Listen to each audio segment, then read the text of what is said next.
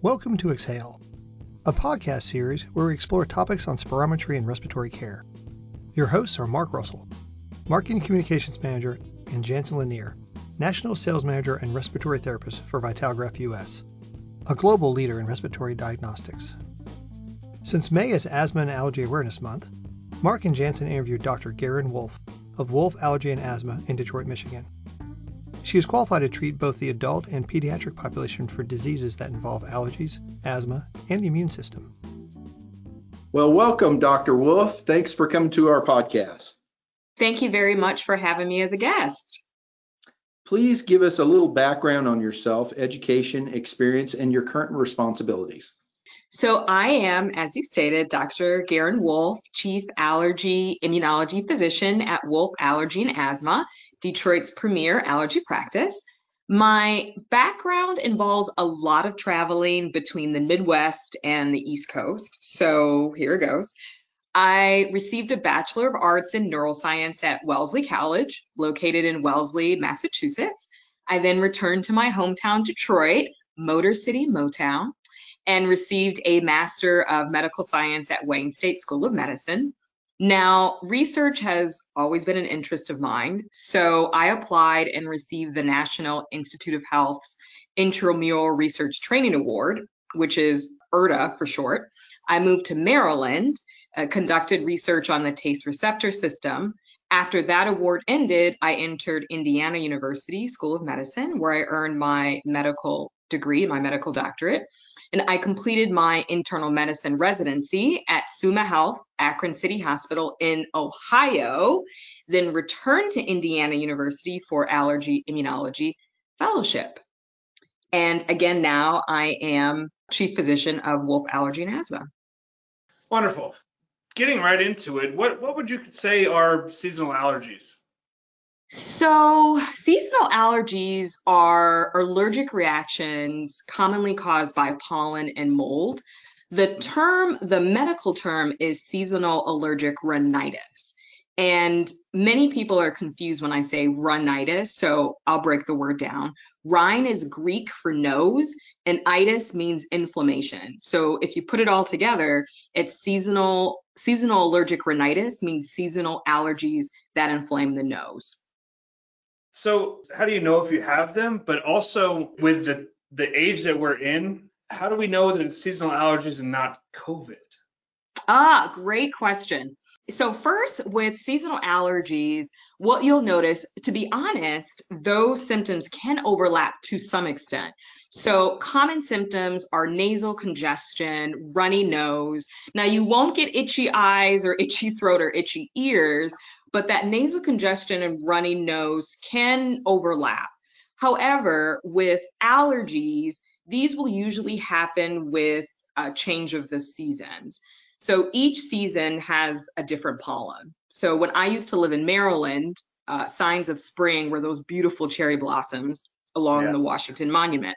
But when I would get next to them, I would immediately have a runny nose and stuffy nose and itchy eyes.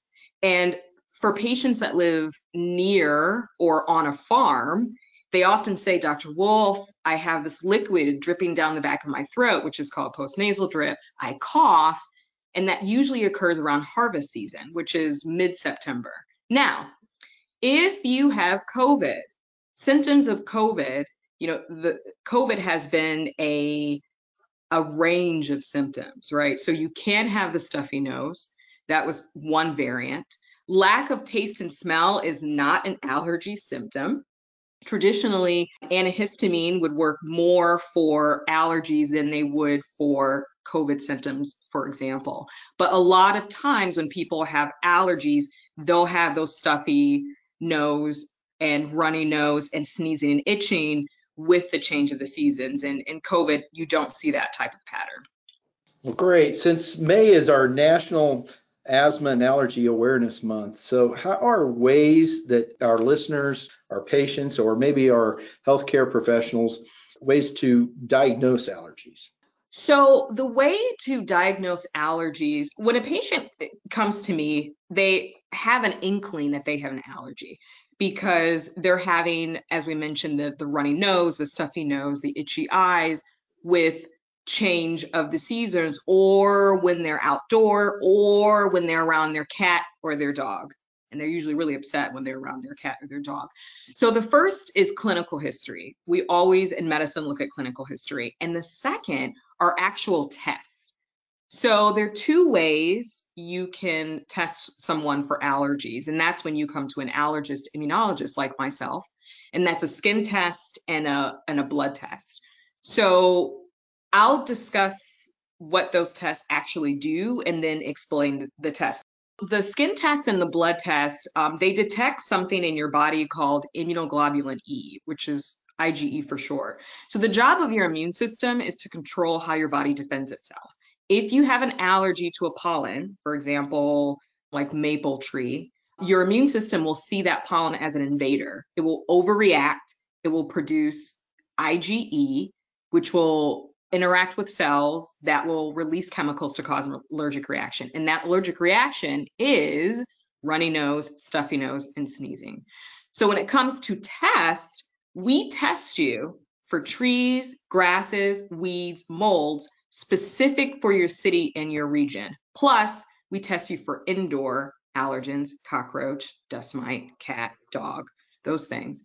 And each of those allergens are available in a liquid form. And we use a small tool called a lancet. And that word sounds way scarier than it is, but it's less than half the length of your pinky finger, and it resembles a toothpick. And it's actually sitting in a little well filled with a specific allergen. So let's take that maple tree, for example. That little lancet is sitting in liquid full of maple tree. And we take it out and we scratch your back or your forearm. We never break the skin. And depending on the office, you'll have about 40 to 70 scratches on your back or your forearm. Again, each scratch represents an allergen, whether it's Timothy grass or maple tree or birch. And after 15 minutes, we can tell you if you have an allergic reaction because you'll have a little bump on your skin. So skin test. The second is blood test. Blood test basically detects that IgE level that is bound to whatever allergen we're testing you for. Interesting. Is there any particular common allergen out there? Is it pollen? Or is it just a multifaceted out there depending on the person? That's a great question. Depends on the person and depends on the location. Some grasses, like Timothy grass, it's an invasive species. It's pretty much everywhere in the United States. But then in some areas of the country, there are greater allergens, or for example, in Florida, they have different types of allergens than they would in, let's say, Detroit, Michigan, when it comes to trees and grasses. Even different types of cockroach are different. So it really depends upon where you live. Okay. So what do you do when, your allergy test comes back negative? Is it that you done? You just leave, or do you continue on the search? It is the most stressful when we scratch your back. You have 40 to 70 scratches on your back, and you have a stuffy nose, and you have a runny nose, and that you're up at night and you're sneezing all the time. And we say, I'm sorry, it's negative. And patients say, Dr. Wolf, that can't be. I have these symptoms. So I always tell patients, take a deep breath. It does not mean you have imagined your symptoms. I believe you. You do not have allergic rhinitis. You do not have allergy of the nose. Your immune system is not reacting to trees, but instead you have something called, or diagnosis called, non-allergic rhinitis, which means you are having symptoms to airborne pollutants, humidity, odors, even certain foods, beverages, and medications may cause you to have stuffy or runny nose. And sometimes when patients think about it, they say, you know what? Yeah, when I have spicy food, my nose drips. Or when I'm in really humid weather, I have a stuffy nose. And everything pulls itself together. The treatment is somewhat similar. We use nasal sprays, but we don't use an antihistamine because antihistamines are used for allergy. And with a negative skin test, you don't have an allergy. So we tend to not use antihistamines. So what are some of the other common treatments for it? Let's do it both ways, where it's for one that tests positive and one that tests negative. So if you test positive, people are usually very excited. And so the first thing we say, the gold standard treatment for allergic rhinitis, allergy of the nose, and that encompasses sneezing and itchy eyes, all of that, everything's tied together, is steroid nasal sprays. Now, nasal sprays aren't everybody's favorite. People don't like sticking things up their nose, but when their allergies are bad, they say, Dr. Wolf, I'll do anything. So first, nasal steroids such as Flonase, the generic name is fluticasone. And for steroid nasal sprays to be effective, you have to use it every single day for at least 3 weeks in order for it to be effective. We add a Zyrtec or a Claritin on top of that because sometimes it helps patients. For patients who say, you know what, I don't want to use any medication, we can try and use a nasal rinse like a neti pot, or Neomed squeeze bottle to just flush out the nose. And for some people that works. For people who have tried all the medicines and they say, Dr. Wolf, I don't want to take anything on a daily basis, I'm sick of these medicines. Then we say, okay, we'll use allergy shots. And basically what we do is we inject you. Yes, we inject you with what you're allergic to. So those are people who are positive. Okay, the people who are negative, similar, we use nasal steroid sprays like Flonase again, or Nasacort, Rhinocort. Those are all nasal steroid sprays. Use saline rinses. There is a spray called Azolastine. It is similar to Zyrtec, but it goes directly to your nose. And that is also very helpful for people who have allergies, but we're not taking that allergic aspect of that. We're using another mechanism of that drug. Allergy shots obviously wouldn't work for people who aren't allergic because we can't inject you with anything that you're allergic to because you're not allergic. So your options are, the nasal sprays. Gotcha. So here in Kansas City, we have interesting weather to say the least. So for instance, last week it was 35 degrees and today it's 92. And then we'll go back to 40 and back and forth and back and forth. So tell us, kind of what you can expect from change of weather. Yeah, change of weather is a big one. If it's very windy, usually pollen likes to move with wind, with humidity and warm weather. It tends to move. And so that tends to cause a lot of problems for patients. Number two, if there's a thunderstorm out, that thunderstorm can cause pollen and such to come into the air. And if there's a really bad thunderstorm that next day, we'll have patients calling because they've had flares of their asthma or they've had flares of their allergies. Also, when it's wet outside and you are stepping on the grass, the leaves that have molded or are decaying, that also can cause symptoms as well. Sure. So weather patterns and weather changing really does affect allergy symptoms. Well, we are in the breeding spot then for allergens because we have the high winds, the high humidity, heavy thunderstorms and rains, tornadoes. So yeah, it's a joy. Your allergy alley. Hey, I want to ask you back on the common treatments. Can you get addicted to nasal spray? No, you can't get addicted. Well, I will take that back. Not the steroid nasal sprays. Okay. There are the pseudoephedrine type of nasal sprays that people like to use because it instantly will decrease nasal congestion. The problem with using nasal sprays that have pseudoephedrine in them is that you can have a rebound effect. And so at one point, it will help your nasal congestion, and then at another point, it won't help anymore. Yeah. So we recommend that patients don't use those type of nasal sprays and to use more like the Flonase, the Rhinocort nasal sprays. Okay, good to know. So how do you advise your patients to make themselves comfortable during allergy season? I mean, is there some set pattern to prepare or be comfortable while this is all happening? Great question. I always tell patients, because some people have symptoms in specific seasons. Other people have symptoms year round. But for those who have symptoms in a particular season, they know as soon as spring hits, it's going to be bad, or they know harvest time, beginning of September, it's going to be bad. We tell them to start taking your medication whether that's your nasal sprays, really your nasal sprays, about 2 weeks before that season starts, because you can prime your body to get used to the medication and to help fight those allergies. Great idea. So, are there any new treatments for allergy sufferers? Yes, there are.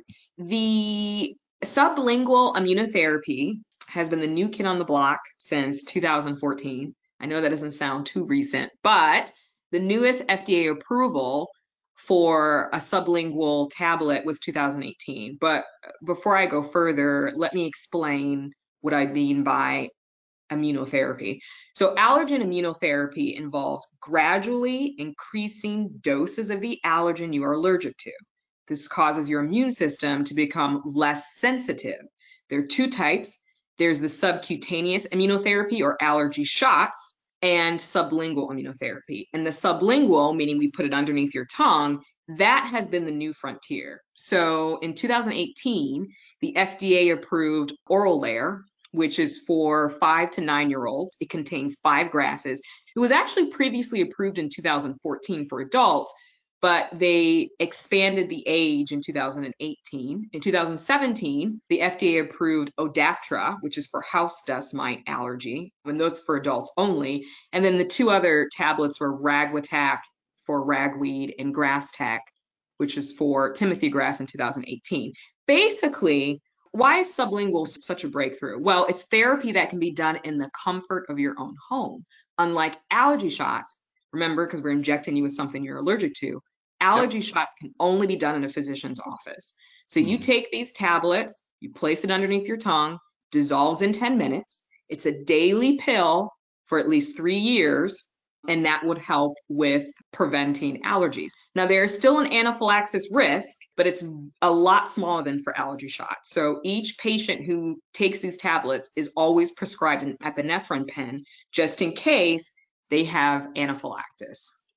So, hey, I'm going to throw you a curve here. I was coming back on a plane from Boston last week, and the flight attendant announced that they had a passenger that was highly allergic to peanuts. And that they asked people if you had peanuts there on board to not even open the bag of peanuts. So I grew up in the 60s and 70s, and this is all new to me because I never ran into other fellow students or childhood friends that were allergic to peanuts. So is this something new? Tell us more about the allergies of peanuts.